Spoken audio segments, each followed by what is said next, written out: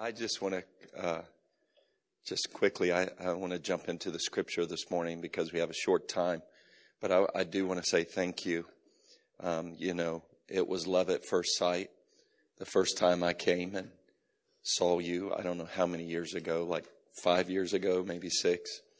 And I would tell people all over, you if you go to Soul, you've got to get to that young adult group that's hungry for God.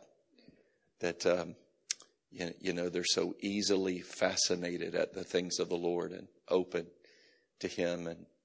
And then 3 years ago coming and spending more time with you. And now it's such an honor to get to come and see you again. And I'm really blessed by your leaders. Susie and Caleb and John and all the leaders, David, all the leaders are just quality people. Quality, sincere, compassionate. Susie is such a stateswoman, isn't she? She's a statesman, just love it. Just such a gift. Caleb is,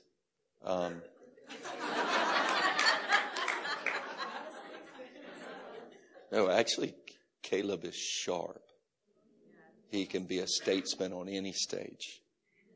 He is sharp, and he has the right combination of playfulness and sobriety, hunger and peace. And he's a true father.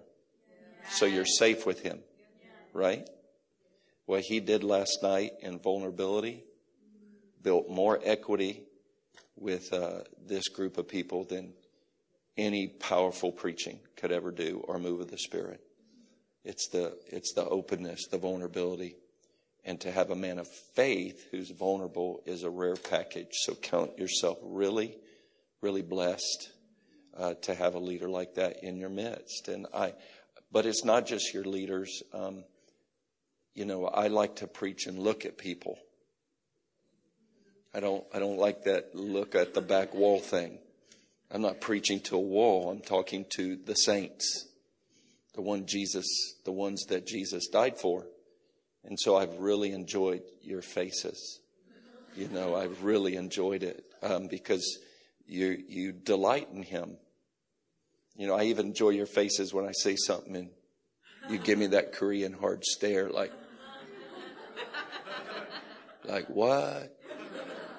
I enjoy it. I was saying it's noble, right?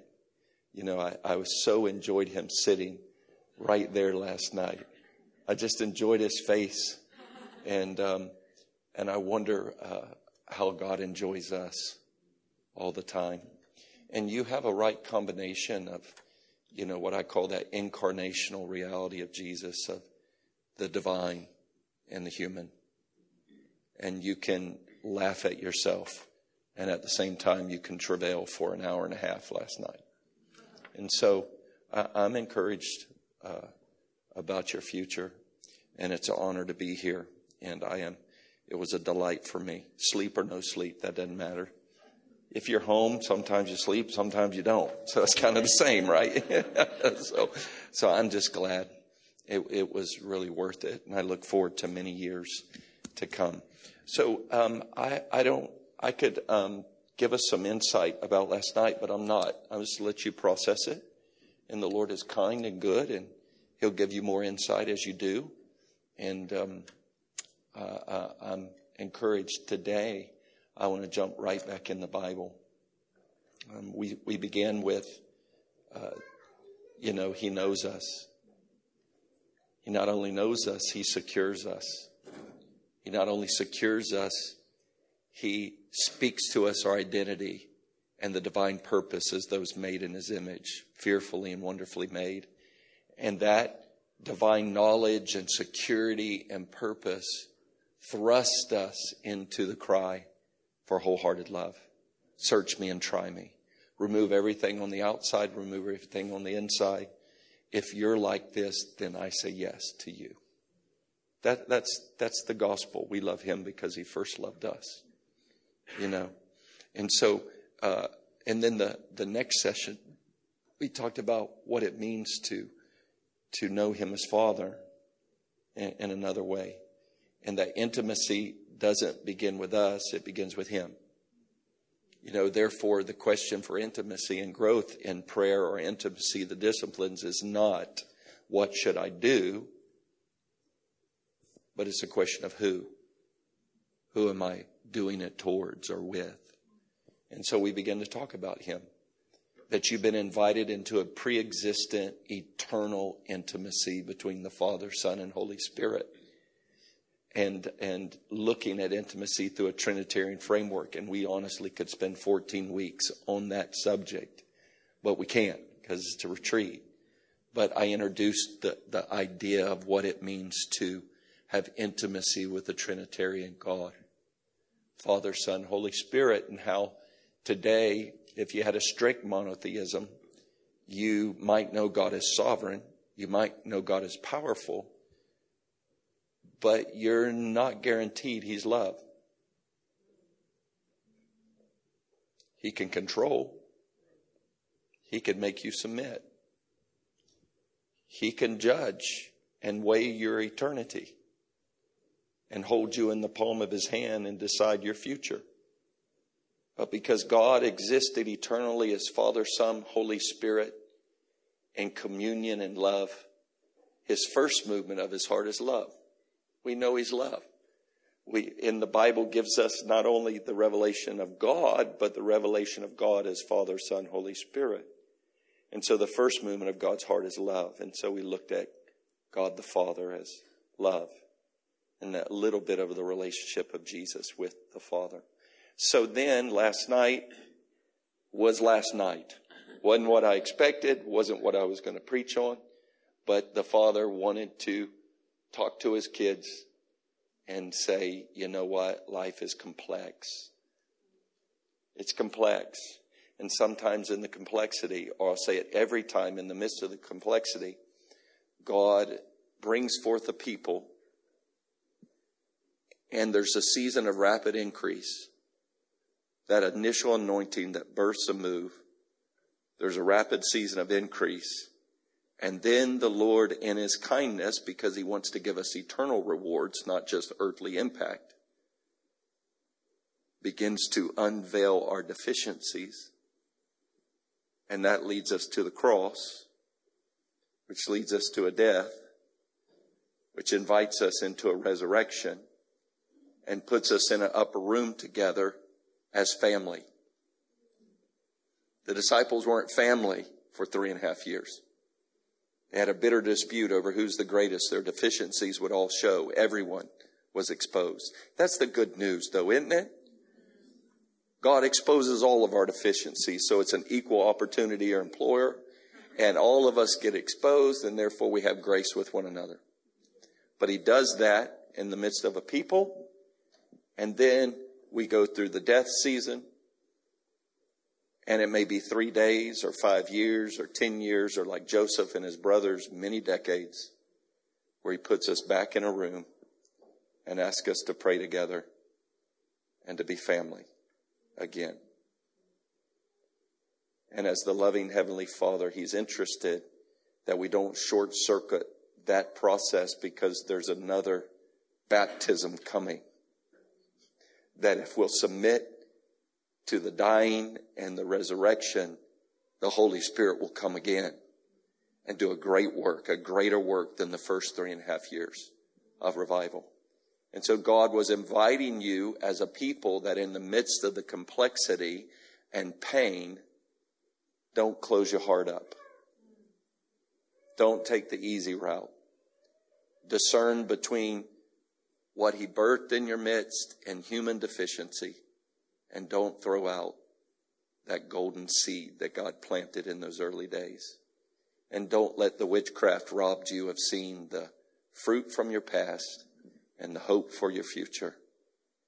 And offer up your pain, offer up the trauma, offer up the good, the bad, and the ugly in intercession, and watch what God does as you meet as a family and do that together.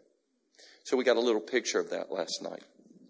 Today, I don't know how this fits in, but I want to talk to you about the beauty realm. The beauty realm. I want to talk to you about the beautiful God and his 24 elders. You say, Alan, what does that have to do with anything? I don't know, but I just want to talk to you. Not only your future in soul, I want to talk to you about your eternal future. Where this thing's ultimately going for everybody. And so open up your Bibles to Revelation 4. You've seen this passage a lot, but I hope we will see it a little bit better today. Are you with me? You people seem really quiet today. You got to start talking to me. I'm not in Europe. I'm not in Germany where they don't talk back to you. I need you to talk to me, people. Let me know you're awake. You're with me. Okay? All right? Okay, Revelation 4. Revelation 4. After these things I looked, and behold, a door standing open in heaven. And the first voice which I heard was like a trumpet speaking with me, saying, Come up here, and I will show you things which must take place after this. Immediately I was in the Spirit, and behold, a throne set in heaven, and one sat on the throne. And he who sat there was like a jasper and a sardis stone in appearance, and there was a rainbow around the throne in appearance like an emerald. Around the throne were 24 thrones, and on the thrones I saw 24 elders sitting, clothed in white robes, and they had crowns of gold on their heads. And from the throne proceeded lightnings, thunders, and voices. 7 lamps of fire were burning before the throne, which are the 7 spirits of God. Before the throne there was a sea of glass like crystal, and in the midst of the throne and around the throne were 4 living creatures full of eyes in front and back. The first living creature was like a lion. The second living creature was like a calf.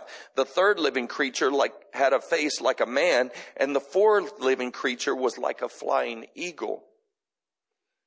The 4 living creatures, each having 6 wings, were full of eyes around and within. And they do not rest day or night, saying, Holy, holy, holy, Lord God Almighty, who was and is to come. Whenever the living creatures give glory and honor and thanks to him who sits on the throne, who lives forever and ever, the 24 elders fall down before him who sits on the throne and worship him who lives forever and ever, and cast their crowns before the throne, saying, You are worthy, O Lord, to receive glory and honor and power, for you created all things, and by your will they exist and were created. So, Father, we thank you for your word. Heaven and earth will pass away, but your word will remain forever. Thank you, Lord. Thank you, Father. Thank you, Father. Father, send Holy Spirit. Send the teacher. Send the comforter. He's the teacher. We are the students. We want to learn from him. And so take weak words and match them with your power. Match them with your power. Show us great and mighty things. In Jesus' name, amen. Well, I want to look at this, and as I do, I'm going to take you on a little thought journey, and I want to look at some things and some ideas you've heard 1,000 times, and some you may hear for the first time. But here's the point: is this is your future. This is where you're going. And so before we look at it, the first thing I want to do is set the context for you.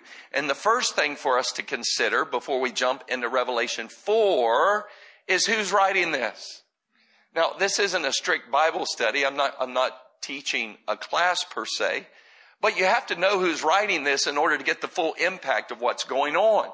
The author here, according to tradition, is none other than John. And so we have John, or as the Apostle John, one of the 12, the brother of James, one of the sons of Zebedee, who likes to call himself the beloved disciple. So we have the beloved disciple. He was nicknamed by Jesus as one of the sons of thunder. And so whether that was about his preaching or his anger problem, we don't know. But we have good precedents that he wanted to call down fire and kill a whole village. So it might have been that he was a warrior. You know, he was a serious man. Oh, how do you say it? He was a man's man, you know, so to speak.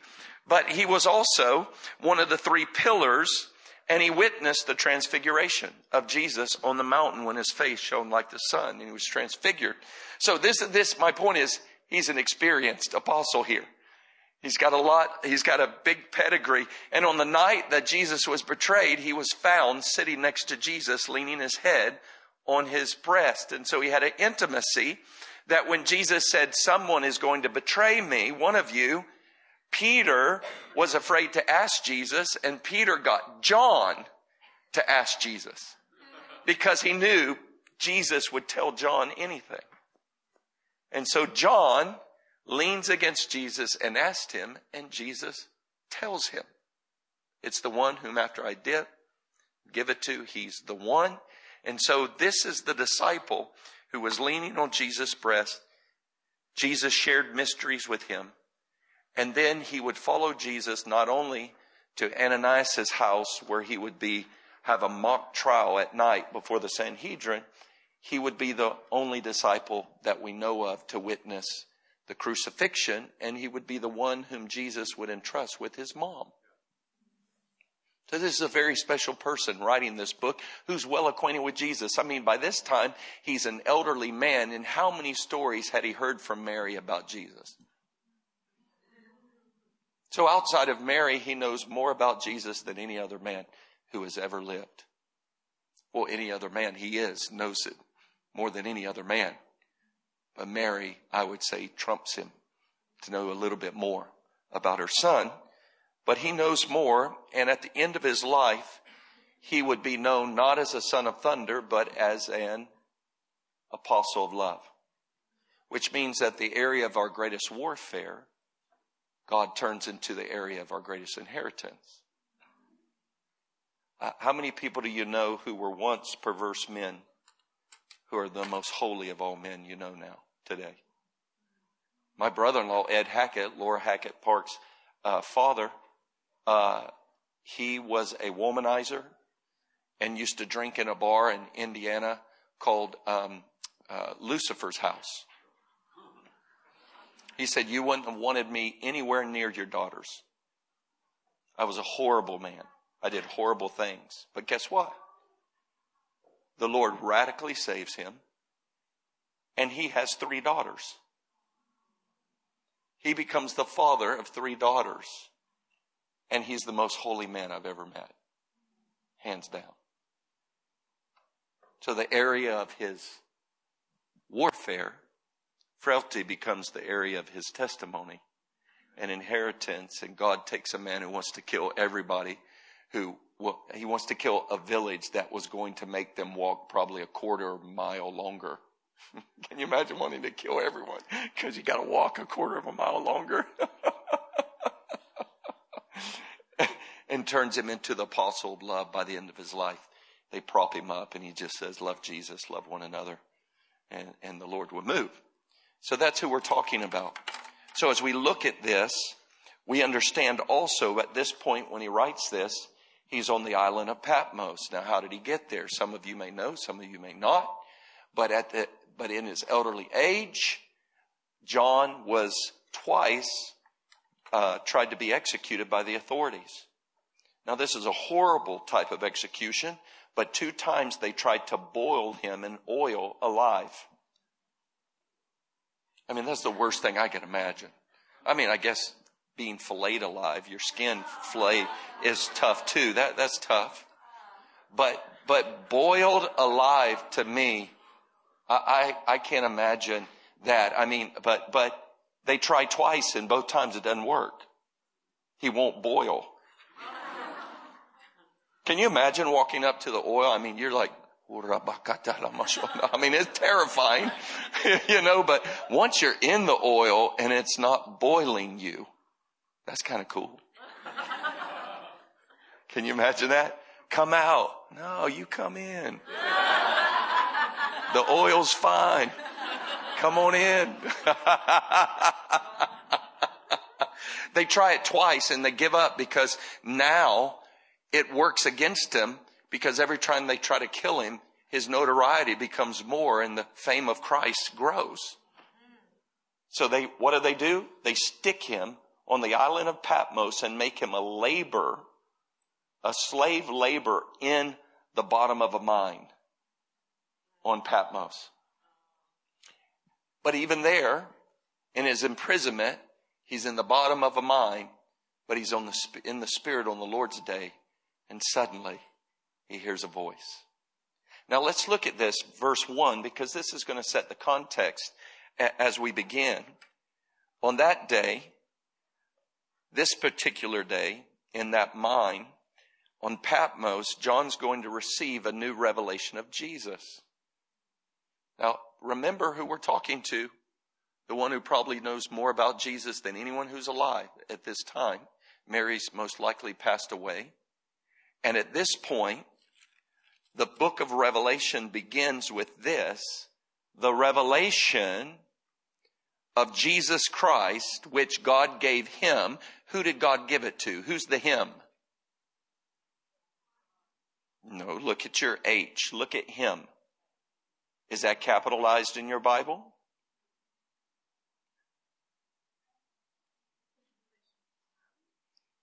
Is your Korean Bible authoritative? It's a joke. That was a joke. That was wrong to say. Look at this. The revelation of Jesus Christ, which God gave him to show his servants. John doesn't have servants. It's Jesus. God the Father gave Jesus the permission to show the church a new revelation about himself. You have to see that. Now, a couple things I need to note to you here. Number one is this is not the book of Revelations. This is not primarily about the seals, trumpets, and bowls. This is about the revelation of Jesus Christ. Don't call it the book of Revelations. It's not. It's one revelation. It is a revelation of Jesus' person and work in bringing to culmination and consummation all of human history in the plan of redemption. It's putting Jesus on display. It's the revelation of Jesus Christ. And it's very importantly that we understand that. It's the unveiling of Jesus' personhood and his power to accomplish what he started on the cross to bring it to fulfillment. It's very similar to what the Gospels show us about Jesus' his nature and his work in his first coming, that gives us great confidence in our justification. This book is designed to reveal the glory and the power and the work and the nature of Jesus in pulling off the second coming and bringing to consummation God's redemptive plan. In other words, if you read the Gospels and fall in love with Jesus in his first coming, this is meant to give you a revelation of Jesus that would cause you to fall in love with his second coming. And up to this point, we only have fragments of Jesus' teaching, like 2 Thessalonians chapter 2, where Paul tells us about the Antichrist and Jesus coming to destroy him in brilliant light. We only have a chapter called the Olivet Discourse of Jesus talking on the subject. And so God the Father gives Jesus permission to give John the revelation of his second coming glory. I just love that. I don't know how it went down, but I just picture John's discouraged in the bottom of a mine. Where the church is at is quite precarious. We're going to find out the mighty church of Ephesus has lost its first love. Thyatira and Sardis are in bad shape. I mean, there's some bad stuff going on. The church looks precarious, the future. And I can just see Jesus saying to the Father, can I show John a new face of mine? Can I encourage the church? What's the best way to encourage the church? Show him Jesus. And the Father gives Jesus the revelation of himself to give to the church. Look what happens. Now, what does John do at this revelation? This is what I love. Look here. Go down with me. I was in the Spirit on the Lord's day, and I heard behind me a loud voice as of a trumpet.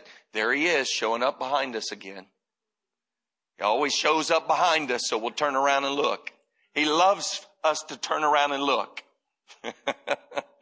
Saying, I'm the Alpha and the Omega, the first and the last. And what you see, write in a book and send it to the 7 churches, which are in Asia Minor, to Ephesus, Smyrna, da-da-da-da-da. Look what it says. And I turned to see the voice that spoke with me. And having turned, I saw 7 golden lampstands. And in the midst of the 7 lampstands, one like the Son of Man, clothed with a garment down to the feet and girded about the chest with a golden band. His head and hair were like wool, as white as snow, and his eyes like a flame of fire.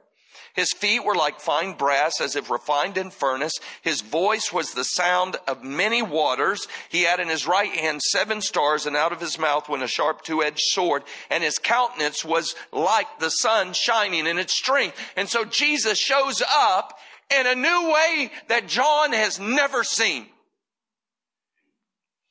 And what is the one guy's response who knows the most about Jesus, who's intimate with Jesus, who can lay on his breast and ask him mysteries and receive them, who's called the Apostle of Love, who knows more about Jesus' mom and about Jesus and all the stories? What is the response of the guy who knows the most of Jesus, who we can make a case is the most intimate with Jesus? His beloved disciple, suddenly he sees Jesus' new face, and what does he do? He falls down like a dead man before his power and glory. Well, this is amazing. You can almost see Jesus just smile. John, you've never seen me like this before. And it was an intimate response, because look what he does.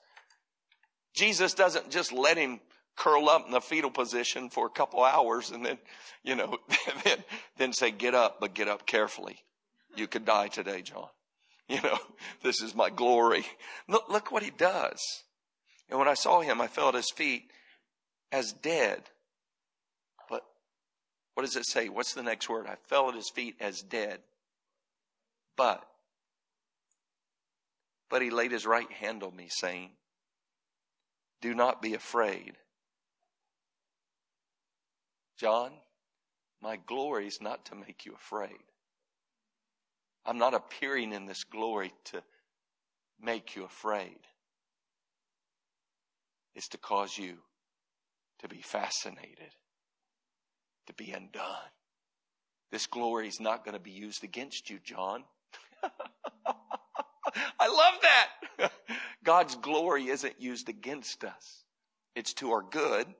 He says, don't be afraid. I'm the first and the last. I am he who lives and was dead. And behold, I'm alive forevermore.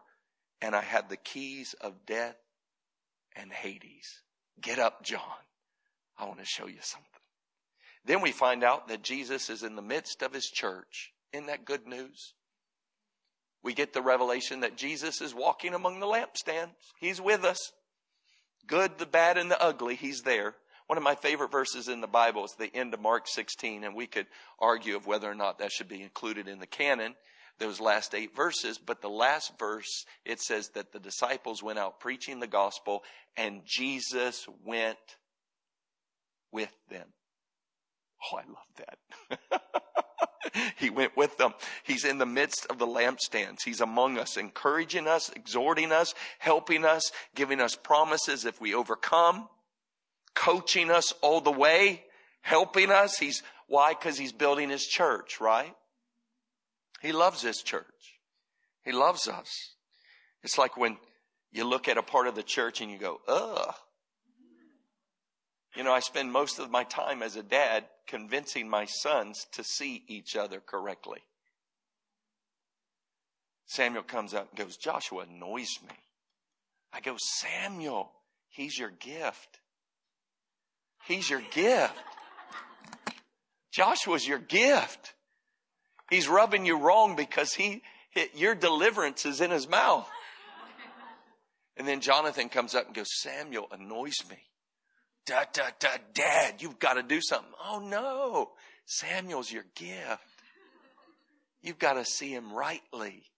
And they both come to me about Jonathan and go, Dad, you've got to do something. I go, no, he's your gift. You're going to see him rightly one day. And the things that aggravate you and annoy you and you're discouraged about are going to be the very things you applaud him for in the coming days. Just give it time. See one another. Jesus wants us to see one another differently. He wants to let us know he's not only walking among Philadelphia, he's walking among Sardis, Thyatira. He's in the good, the bad, and the ugly. He said he would never leave us or forsake us. He's with us. He's the one building his church, walking among the lampstands. And now we find, that brings us to chapter 4. And now we find that Jesus, now that he's revealed himself in his glory to John, he's helped John recover so that John can write the rest of what's going to happen. He then wants to let us know before he shows us anything of the future that he doesn't use his glory to hurt us. He's walking in the midst of the church to help us. He's using his glory to build us up, to deliver us, to love us, to give us beautiful promises. He's amazing. The Bible, I told you and I get this 42 says he'll never grow discouraged till he accomplishes justice in the earth. You and I get discouraged about a lot. Jesus never gets discouraged. He just keeps serving. He just keeps loving. He's so confident in himself that he's going to win the day and that the Father's going to give him what he promised. Now, what we're going to find out is now that he showed us he's in the midst of the church, in chapter 6 through 19, he's going to reveal the Father's plan to bring about the climax of human history and to give the Son all the kingdoms of the earth. What Jesus began on the cross and accomplished at the cross is going to actually be wrought out in human history. And it's actually going to play out. It's not just ethereal. He's not always going to be unseen at the right hand of the Father. One day he's coming to split the sky and remove everything that hinders love and to fill the earth with the Father's glorious light and power and love and goodness. And the peoples of the earth will say, "Long live you, King Jesus," according to Psalm 72. That's where it's going. And 6 to 19 is the blueprint on how he's going to begin to reduce the gods of the earth to nothing so that the peoples can worship him from every shore. That's 6 through 19. But before he takes us to the blueprint, he wants to introduce us to the one who drew up the blueprint. Because the blueprint's just a reflection of the one who wrote it. So before you go to the blueprint, get all excited about the plan, Jesus wants to introduce you to the author of the plan, the Father of glory, the Father of light, the Father of the Lord Jesus. And so this is why we call chapters 4 and 5, affectionately we call it what? The beauty realm. It just means the beautiful God on his throne. It's the beauty realm. Now, as we look at this, I want you to notice a few things. Are you with me? Now, don't get tired on me. Don't check out on me. I need you right here. This is the important part. We're about to talk about God. Okay? So this will be the best part, is talking about him. So Revelation 4, Lord, help us. You're adults too. I don't know what your etiquette is here, but for me, I don't mind if you ever get up, have to use the restroom, or whatever you need to do to stay awake. If that means you pace, you do whatever you want. You're adults. Okay? So engagement with the word is the top value, not etiquette of you sit still and pretend like you're listening. Okay? All right? and yawns really discourage me. So just help me. And so Revelation chapter 4, I want you to notice something. After these things I looked, and behold, a door standing open in heaven, and the first voice which I heard like a trumpet speaking with me, saying, come up here and I will show you things. Now this is interesting. What was the first voice that sounded like a trumpet? Who was that? Jesus. And so we find out that the one who invites him up there, the voice that opens a door in heaven for him to go up there, is none other than Jesus. Now this is interesting right here, because it's Jesus's voice, or I say it's Jesus's person and work that opens up heaven to us. There's no other voice under heaven and earth by which men and women can be saved. He's the one mediator between God and man, and it's his voice that says, come up here.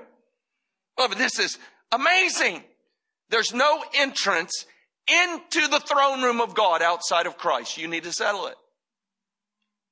You didn't get there because of your works. He got you there. His voice said, come up, and the door opened and you went up. You should give thanks for this.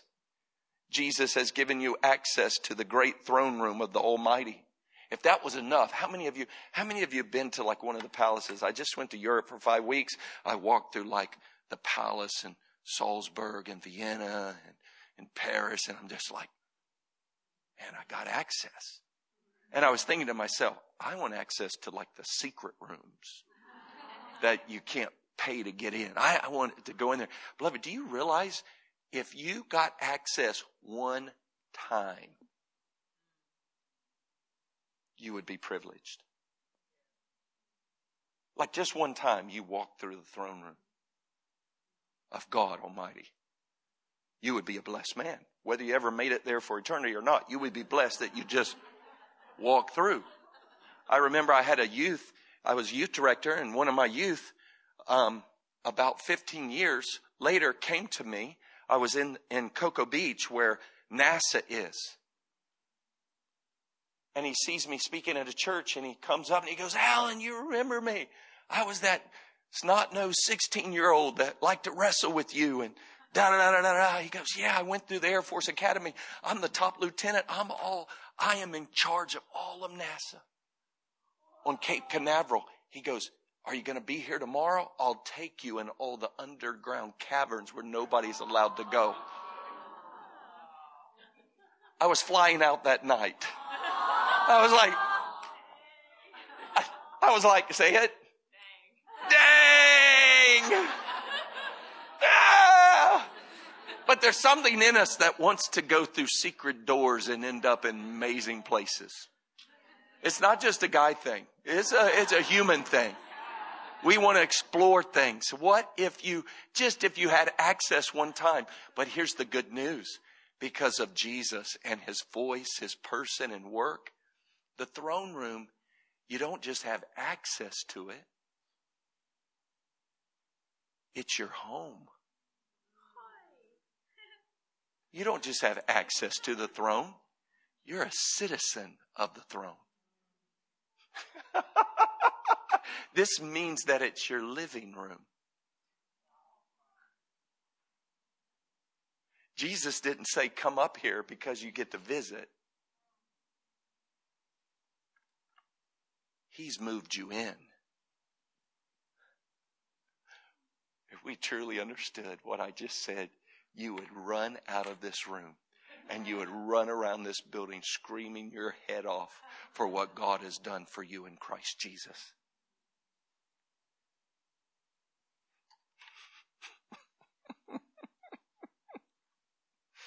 This is both God's throne and your home.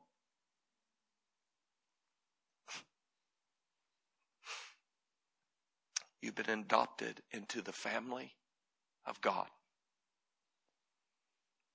where God is your Father and Jesus is your brother and the Spirit dwelling in you. What does the voice lead John to see? Look, what does the voice lead him to see? Come up here. What's the first thing? Immediately I was in the Spirit, and what? Behold, a throne set in heaven, and one sat on the throne.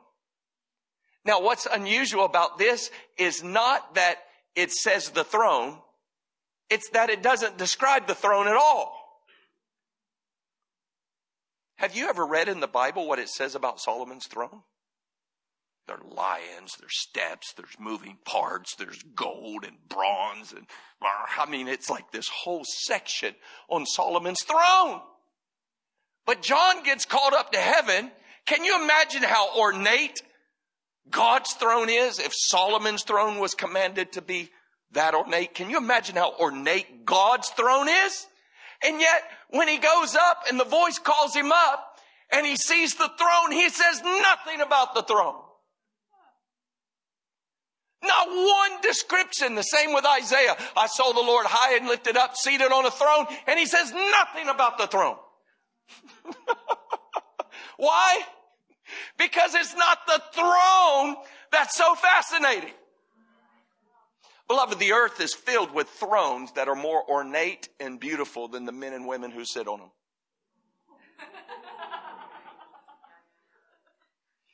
The thrones that they sit on are more ornate and beautiful and magnanimous than the actual men and women. Not so in this case. John doesn't even say anything about the throne. He doesn't care about the throne. He sees the ornate throne, but it's nothing compared to the one who sits on the throne. He hardly even mentions the royal seat. He goes right to the one who's shining in glory. Because the one who sits on that throne, you want to know what's magnanimous about heaven's throne? The one who sits on it. Beloved, let me set before you. You want to know what makes heaven amazing?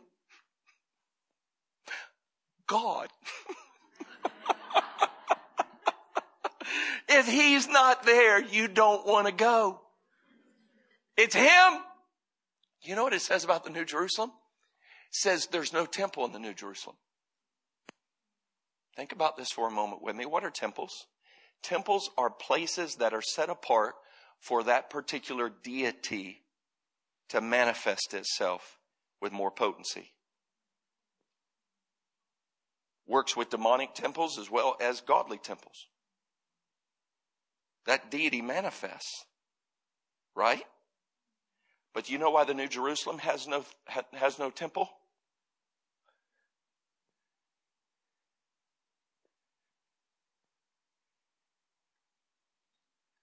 It says God and the Lamb are the temple. Which means this. There's no need for a temple in heaven because there's not one defiling thing there, which means every little millimeter of the New Jerusalem, God's glory manifest in pure potency and power. Every square inch is saturated with his glory. It's not like if I could get to that part of heaven. Every part of heaven is filled with his glory. Now let's look at this. This is about to get fun. He sees the one sitting on the throne. His eyes hardly notice the royal seat. His gaze is drawn to the beautiful display of splendor emanating from the one who rules. Imagine. I wish we knew the time sequence. Like it just flows. But what was it like? It was probably, I saw the one seated on the throne and like 4 days later. You know, Moses, when he saw the manifest presence of God on the mountain, he didn't eat or drink for 40 days and lived. I just picture Moses for 40 days.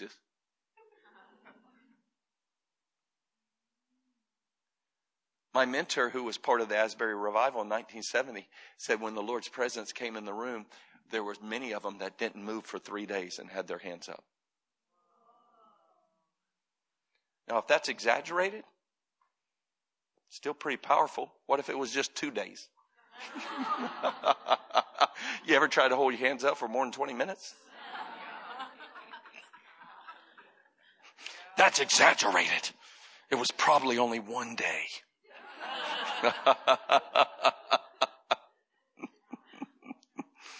Now let's look at it. Oh, I just lost it. So he looks, and what is the first thing John is going to notice? He's going to notice two things right away about God. One is that he's light, and the other is that he's love. The glory that's emanating off of the Father is not just a light show. It displays a quality of the Father.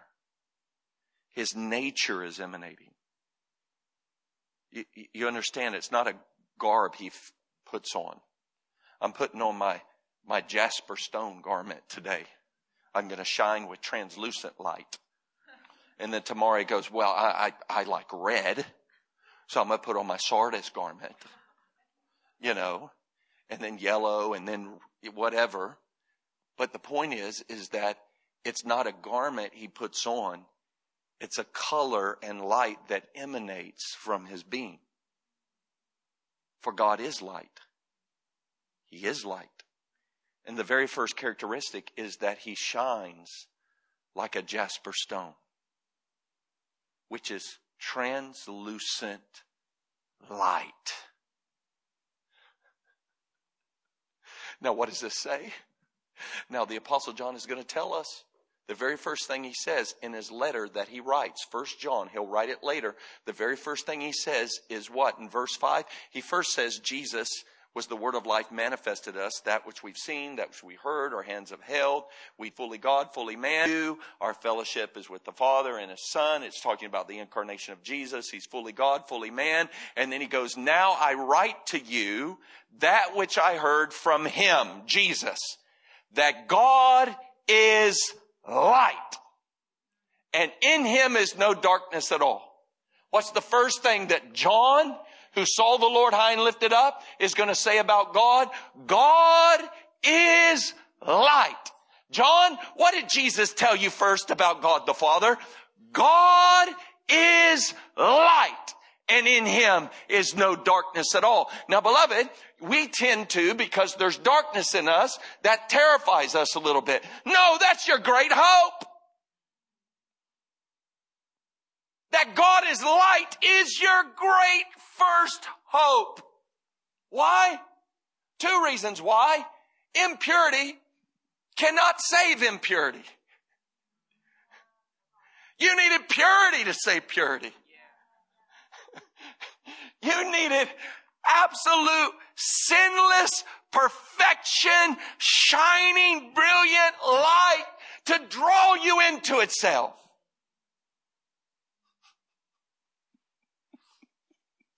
You needed God to be light. That's your great hope. Why? Because as he is, you will be. This is great news. I'm going to be light one day. Perfected in glory. Do we have any idea what that means? And the second thing is, what if God had one granule of darkness in him? This world would be a nightmare. God's in a good mood most of the time, but that one day when that one granule of darkness pops up, and for 1 second he has a capricious thought. A non-loving, dark, capricious thought. You know what that translates? You're in hell. You're in hell because the God who knows all things and has all power just had an evil thought about you. Whew. It's Thanos on steroids, people. Do you hear me? That joker lines up. Oh God. God on his throne has one granule of darkness thought, and the 5 stones line up, and it's not 50%. Everybody's gone. Or he just plays with you. Beloved, that's the definition of Satan. But John says he shines like a jasper. This is our great hope. God's pure light. Why don't you take one day and just all day long, God is light. Or just cut it short, because it's easier just to go, light. Light. One of my favorite prayers, fill my eyes with light. Fill my mind with light. Oh, I love it. One of my favorite scenes in all of the movies is when, what is that? What is the little hobbit guy's name? The little hobbit. Is it Frodo? Or is it Bill? No, I think it's Frodo when he gets stabbed by one of the what are they called? The kings, the king spirit. What are they called? Wraiths? Wraiths, yeah, something like that. And it stabs him. And what is the gal? What is her name? That likes Aragorn? Is it Aragorn? Come on, people, don't act. James, you're from New Zealand. Get us straight. Aragorn. What is her name? The elf. That gal. My favorite scene is when she pulls out the light. Do you remember that? The light heals. The light transforms. Just like it. But God is light. The gospel has to start here, though. It starts with God is light.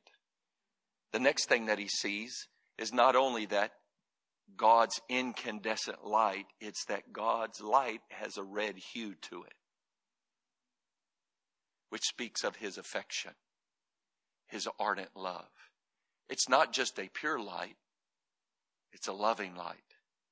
He not only has moral purity and perfection in every area, he longs for us. Beloved, if someone today, famous, liked you, you'd be like, yeah. He likes me.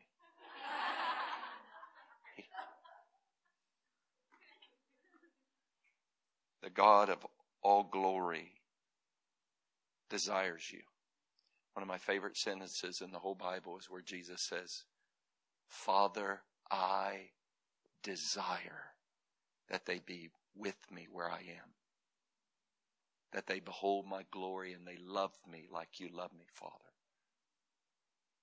Isn't it something that God desires? He needs nothing, but he desires something. Right? He doesn't desire you out of need or lack.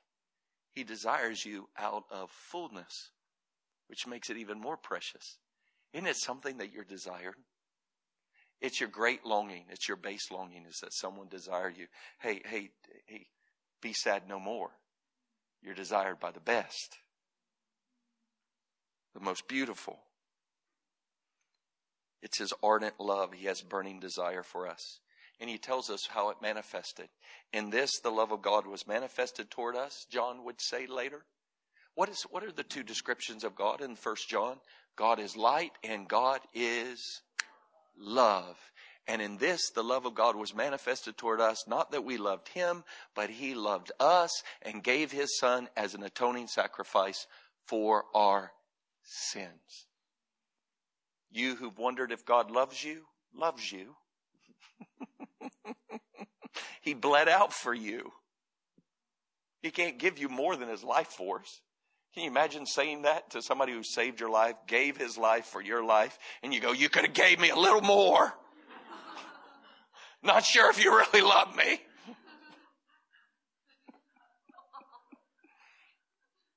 One of the things the enemy does is he tries to tell you because you hadn't felt it, that it's not real. Whether you feel it or not, he loved you with everything he has. Every time I do a wedding ceremony and they exchange the rings, the great saying is, with all that I have and all that I am, I honor you. To me, that's the exchange. Jesus is on the cross and he's speaking to his future bride. With all that I have and all that I am, I honor you. The ring can't get any more golden or any more beautiful than that. And we just have to look at it and receive it. And the best way that we can honor it is to not argue with it.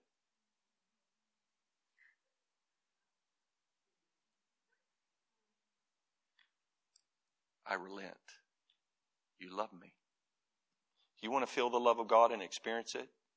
Pray that for the next year. I relent. You love me. God longs for you with fiery affection. Now, I got to speed up because I haven't even got to the point where we need to go at all. The next thing his eyes are drawn to is the emerald rainbow. If God is light and God is love, then the next thing is, how does he administrate his kingdom? And the emerald rainbow around his nature, the way he administrates love and light is what? What does the rainbow represent in the Bible? It's the sign of mercy. I will never send a flood on the earth again. How does God handle his light and love? Mercy. Which means he knows his creation is frail. You know what the Bible says about us? You're dust. He knows you're but dust. You're like a flower of the field. You're here today, gone tomorrow. The wind blows over it and you're gone. In fact, it even gets worse than that. One of the scriptures says you're like a flower of the field. You grow up. You pop up from the morning dew, and by noon you're dead. The noon sun's killed you. I mean, you're just weak. You're frail. We're just but dust. Therefore, now the next sentence should really be important to you. Since you're like this, therefore, he has mercy on the sons of men. The Lord is gracious and compassionate, slow to anger, abounding in loving kindness, and he relents from doing harm. In Psalm 103, it says he's and treat ever merciful, therefore he forgives us of our iniquities and treats us tenderly and lightly. You should love him for this. Now I've got to move way faster. Now he sees the one seated on the throne, light, love, mercy, rules in mercy, and from that emanates that impact on everything else. Light, love, and mercy, and now power's breaking out. That's awesome. I got a witness. Bo is smart. Power's emanating. Not only power, the effect of God in his nature, power's just emanating. You exert power, God emanates power.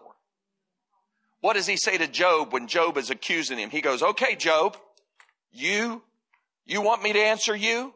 Okay, then do one thing. Stir up your beauty and reduce the proud of the earth to nothing. Put on your glory, Job. Shine like I shine, and then break out in power from the shine. I'll answer you if you just do that one thing.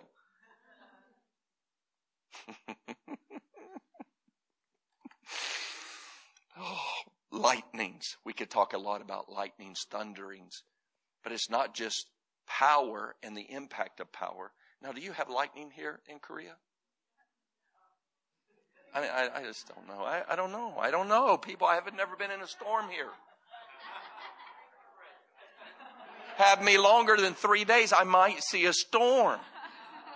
But I've never seen it. But I tell you what, in Kansas City, coming off the plane, if you want to be terrified, fascinated, trembling, stand before a thunderstorm coming off the plains of Kansas. And a lightning bolt that looks about 6 feet wide coming down from heaven. Bam! And when the thunder moves across the plain, it feels like it hits you in the chest and knocks you. It's terrifying. Thunder shakes everything. But it's not only lightnings and thunders, it's voices. God's prophetic voices just. It felt like, that voice, the what is it called? The voice of many waters. rumblings, voices. That's what it felt like as you were praying for me. I was hearing all these different words and prayers.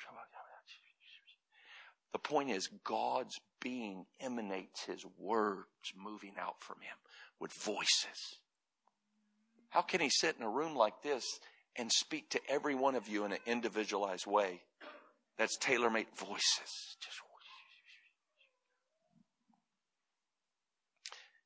Oh gosh, we don't have time.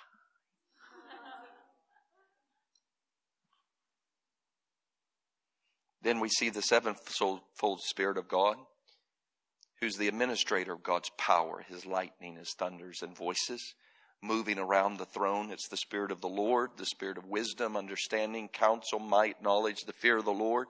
Now here's what's interesting as we get to where I'm trying to go, is now we see the four living creatures. This is not where I'm going, but this sets us up for where I really am going. The four living creatures, now everything has either been the throne, the one on the throne, and his nature, what it's shining, and the voices and lightnings and thunderings. But now, in the Spirit that is moving around the throne and ministrating those lightnings, thunders, and voices. But now, we're taken to around the throne, to where these four living creatures each have a face representing all of creation. The lion, the eagle, the ox, the man. And they're standing around the throne, this angelic order representing creation. They look from the outside and they peer. And they're made in such a way, they're designed with eyes within and without. Eyes all over them. In other words, they're the one creature made to look upon God, to search him, and after they search him, they declare to the rest of creation what they see. Now, there's two aspects of sight. One is physical sight. They have eyes without. And the other is intuition, or the spirit of revelation, eyes within. So they both see God and they perceive God at the same time. Now they're designed with hooves. Why do they have hooves? Because this isn't a nice, peaceful little place around the throne. John doesn't get caught up and it's just serendipitous and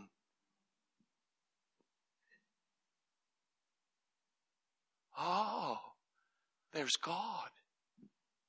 Oh, he's shining. Oh, yeah. Yeah. Yellow moons, green clovers, blue diamond.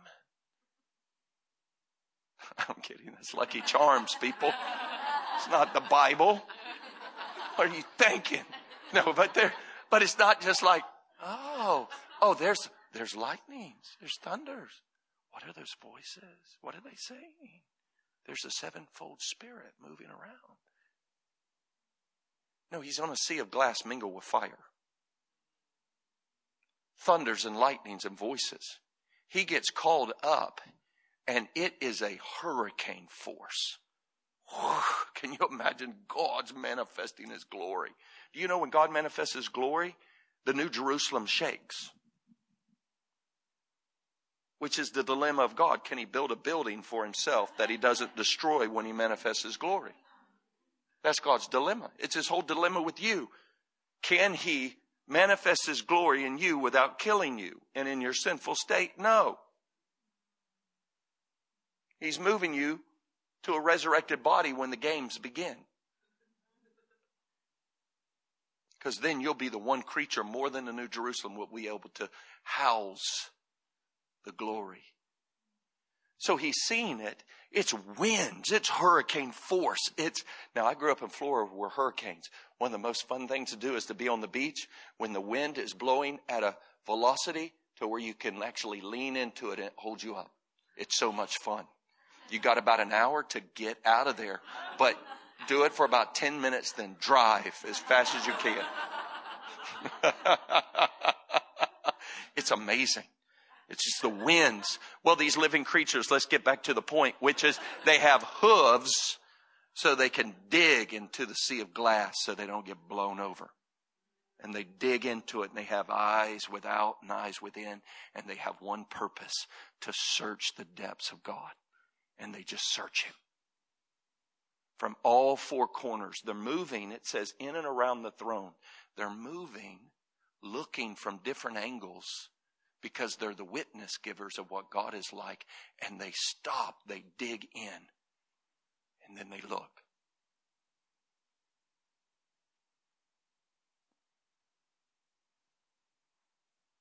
And at some point, their hard drive fills up and they collapse. The system just shuts down. It's too much revelation.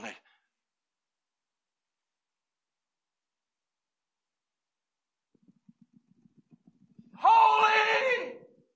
Holy, holy is the Lord God Almighty. And they give the witness to all of creation. And when they do, the elders throw their crowns down and say, yes, He is.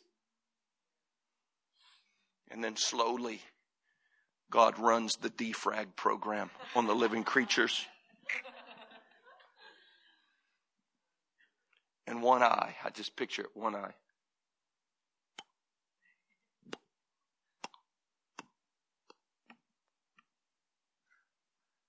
They stand up, they move over about 2 feet.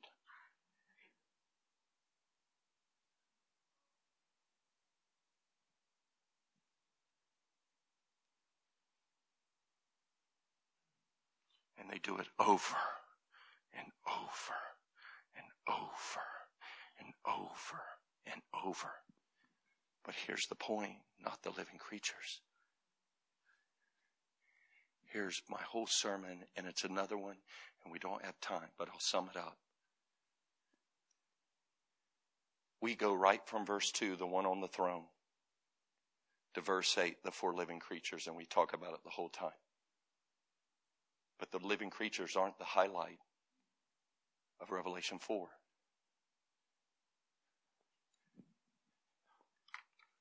I want you to look at this verse.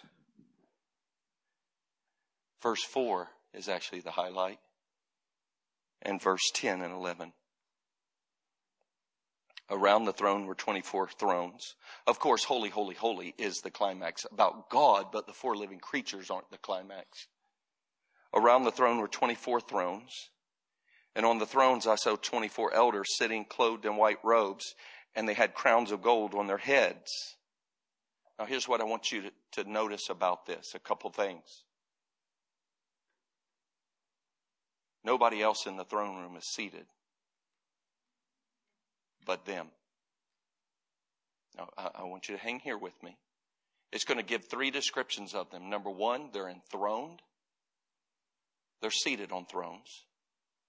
Number 2, they're enrobed. And number 3, they're crowned.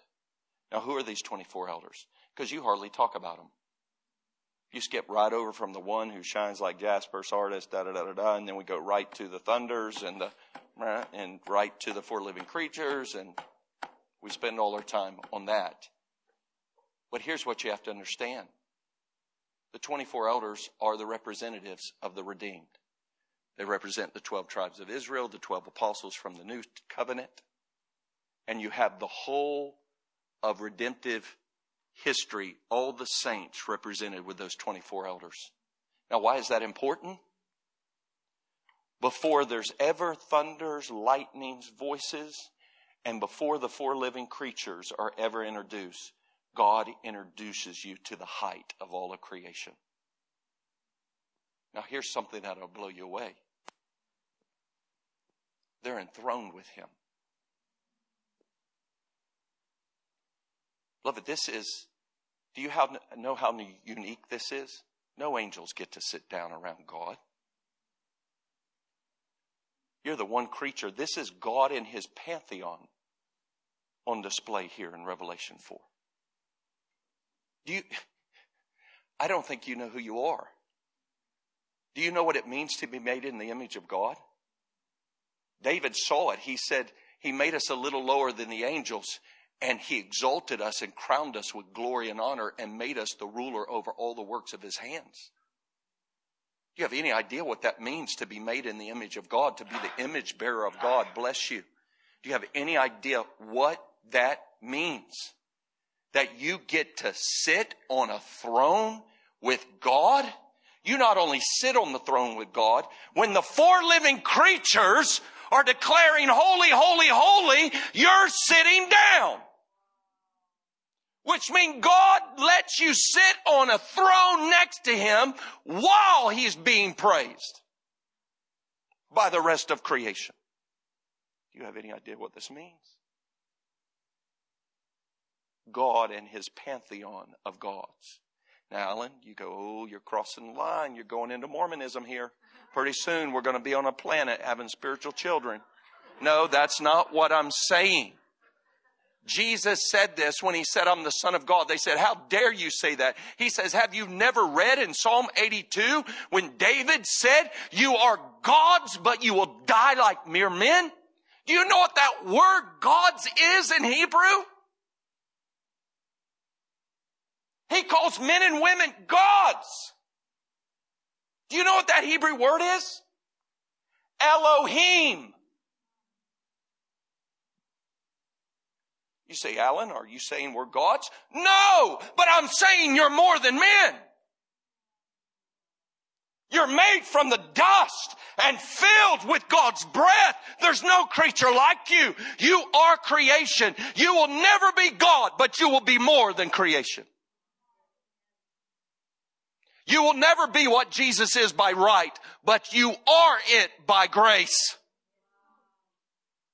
You are seated on a throne next to God.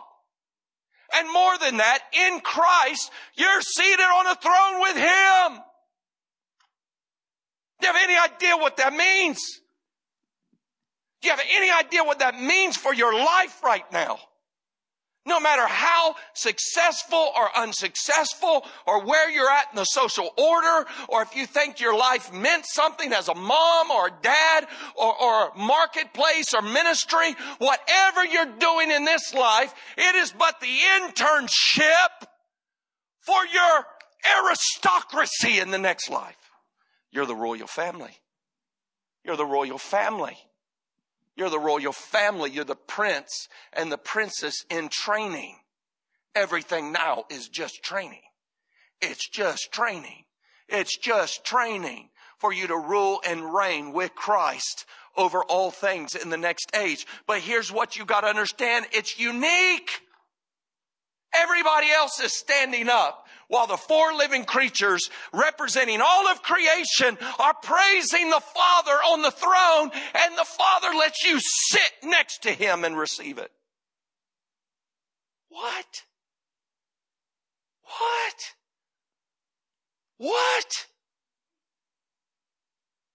Angels don't get to sit down next to God while he gets praised? What does this mean? You know what it means? You're the image bearers. You're not just creation reaching to God. You are the ones made in God's nature to shine his government and light and character to all creation. See, your movement goes both ways. You're the only creature that gets to sit and fall down. God makes you hear the praise and receive the honor, and then he lets you voluntarily slip out of your throne and cast your crown on the ground. The living creatures stand the whole time. Everybody else does one thing. Human beings get to sit down, receive honor, then they get to give it up. Do you have any idea what this means? The privilege, the uniqueness. Do you know who you are? Do you have any idea who you are? Huh?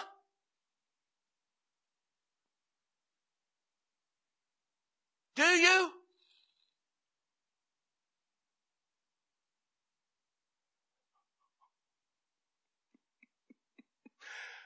No, you don't. Why? You've got this treasure in earthen vessels. You can't see it. But you know what? It says in 1 Peter 1:12, the angels long to look into these weak creatures made of clay who have been given glory and honor. You have any idea?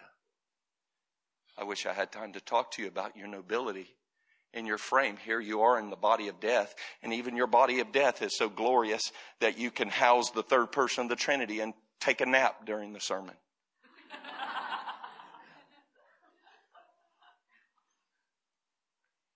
You got the administrator of all of creation dwelling in you, and you're just so comfortable. And that's your body of death. You know what a statement that is about humanity? No other creature has that. Angels bear the glory of God. You house it. Do you have any idea what you're in? You're enthroned. But you're not just enthroned, you're enrobed. Do you have any idea that you've been enrobed in justification with the righteousness of Christ? In sanctification, you've been given the Spirit and you're enrobed with the fruit of the Spirit, righteousness, peace, and joy, faith, hope, and love. You're enrobed. Do you know what? In glorification, you're going to be given a resurrected body. And do you know what the Bible says about the resurrected body? I wish I had so much time to teach you on the glory of the resurrected body. Do you know what it says in Daniel 12? That the righteous are going to shine like the stars in all of heaven. Do you know what it says in 1 Corinthians 15? You're sown in weakness. You're raised up in honor. Do you know what it says in 1 John chapter 3? We don't know what Jesus is going to look like when he comes on that day, but how he looks like we will be just like. It says that God will make, the Bible in Isaiah says about Jesus when he'll come on that day. Isaiah says that God will make the moon as bright as the sun and the sun 7 times brighter. And Isaiah 24 says why God does that. Who knows why God makes the moon as bright as the sun at the second coming and the sun 7 times brighter? Who knows why? Isaiah 24 tells you why. So that the Lord of glory's light will embarrass them both. What kind of God makes the sun 7 times brighter just to put it to shame because his sun shines brighter? Jesus is the light bulb for the whole New Jerusalem. It says there'll be no more night there, for the Lamb shall be its light. Guess what? When he appears, you will appear with him in glory, and you will be just like him. You have any idea? You might hate your body now, which you shouldn't. It's glorious. Repent. It's glorious. But know this, you're getting a serious upgrade. Humanity 2.0. is not an adequate term. It's humanity as God intended, shining like the stars in heaven. You have any idea where this is going? You're enthroned, you're enrobed, and you are crowned. You know what it says? Paul says, I have run the race, and I'm going to receive the crown of righteousness. And not only me, but all those who love his appearing. You know you're going to receive the crown of righteousness. You know, it says in 1 Peter 5, for those who are shepherds in the body, it says that when he comes, the good shepherd, and he will give you the crown of glory. Who wants the crown of glory? Hallelujah. You know what else it says? It says that you'll receive the crown of life. Can you imagine?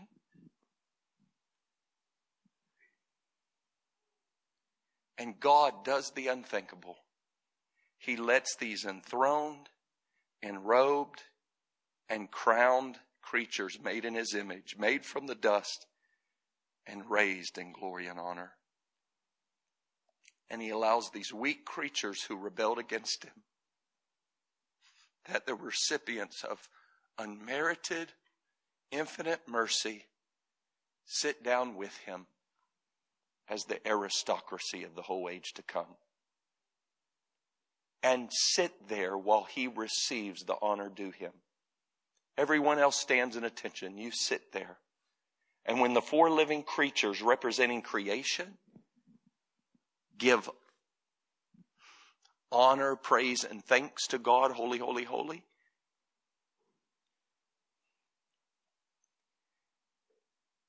these 1 creatures made in his image who bear his glory, who are enthroned and robed and crowned, they voluntarily go.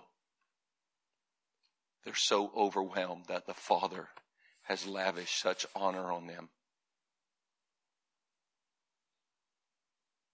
They fall down out of their thrones and they voluntarily bow and they cast their robes and the crowns that the Father had given them, they throw them down and go, yes. Here's the point. You can't bow if you haven't first been in the throne to begin with. What makes their bowing at the climax of chapter 4 is the fact that they had the rightful seat.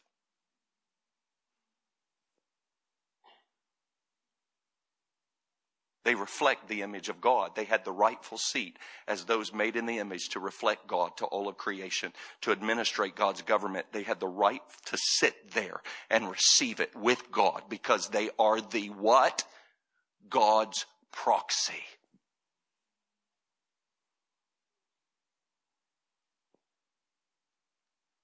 Are God's co-regent.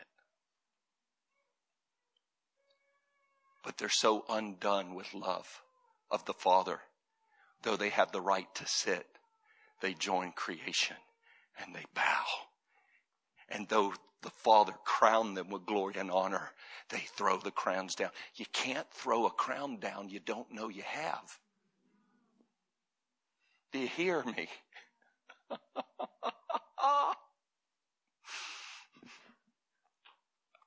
Does the Father love you? He's enthroned you. Does the Father like you? He's enrobed you. Does the Father have a purpose for you? He's crowned you. You're the royal family.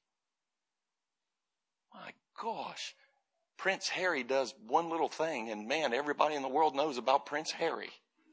Who even cares about a British prince? I'm American. I don't even care, but I like it. Who cares? Okay. You chose an American. Good job. That's it. You know, but guess what? We Americans love it. We're like, Prince Harry? He's getting married to Meghan Markle. Oh my gosh, this is amazing. And 30 million of us watch it. Oh, this is amazing. It's a picture. What is it going to be like when the Father of glory parades those made in his image, redeemed by his Son's blood, and all of heaven is giving witness, and they're sitting with him in thrones, enrobed in white garments, crowned with light and glory. And as the culmination of the wedding of the ages between the Lamb and his wife, they do the unthinkable. The thrones they were given, they come out of and bow. The robes they were dressed with and regal garments, they cast them at his feet. And the crowns he put on their heads, they throw them down.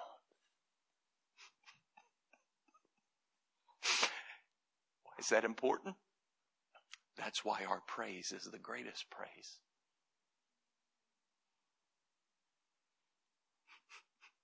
It's the greatest because we have the right to sit, the right to be enrobed, and the right to be crowned. And we voluntarily, out of love, throw it all down and say, you are worth it all.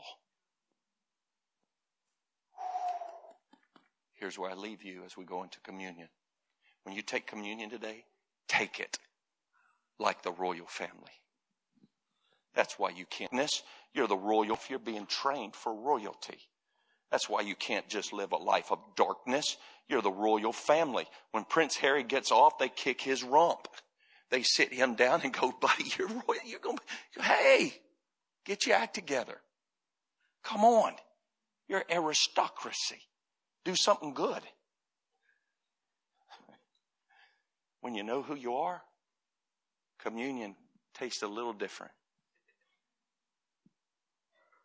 And then you get the nobility of giving all up. We're going to go into communion. The leader's going to come up. But hear me. Revelation 5, where the Lamb is revealed, doesn't take place till the elders know who they are and give it all up. What are you saying, Alan? Before the return of the Lord, the church is going to know who she is. And she's going to voluntarily give him everything. And when she does, the Lamb, the revelation of the Lamb and his beauty will go to the ends of the earth, and the Father will execute his plan, and all will be light and love, and the nations will stream to the desire of the nations, and they will laud him. Father, we thank you, and I ask in the name of Jesus, everything that hinders the revelation of who we are, that you would break its power, and that you would bring us into this understanding. How many of you today, as you take communion, you go, you know what? I want to know I'm enthroned, I'm enrobed, and I'm crowned. Say, Alan, how are you sure? Because I've got dozens of other verses that go along with this chapter that tell me. Say, I want to know. How many of you, just raise your hand, you go, I want a greater revelation of who I am. I want a greater revelation. So that when I lay it all down, it means even more. Hallelujah. Hallelujah. Come, Holy Spirit. Come, Holy Spirit. Come, Holy Spirit. Let us feel the throne beneath our seat. Let us feel the dignity of being robed in precious garments of Christ. And let us feel the holiness of being crowned. And then give us the privilege of throwing it all back down to you. You know what's interesting? This scene happens over and over. And the question becomes, how do the elders get the crowns back on their head? Because they throw them down at his feet.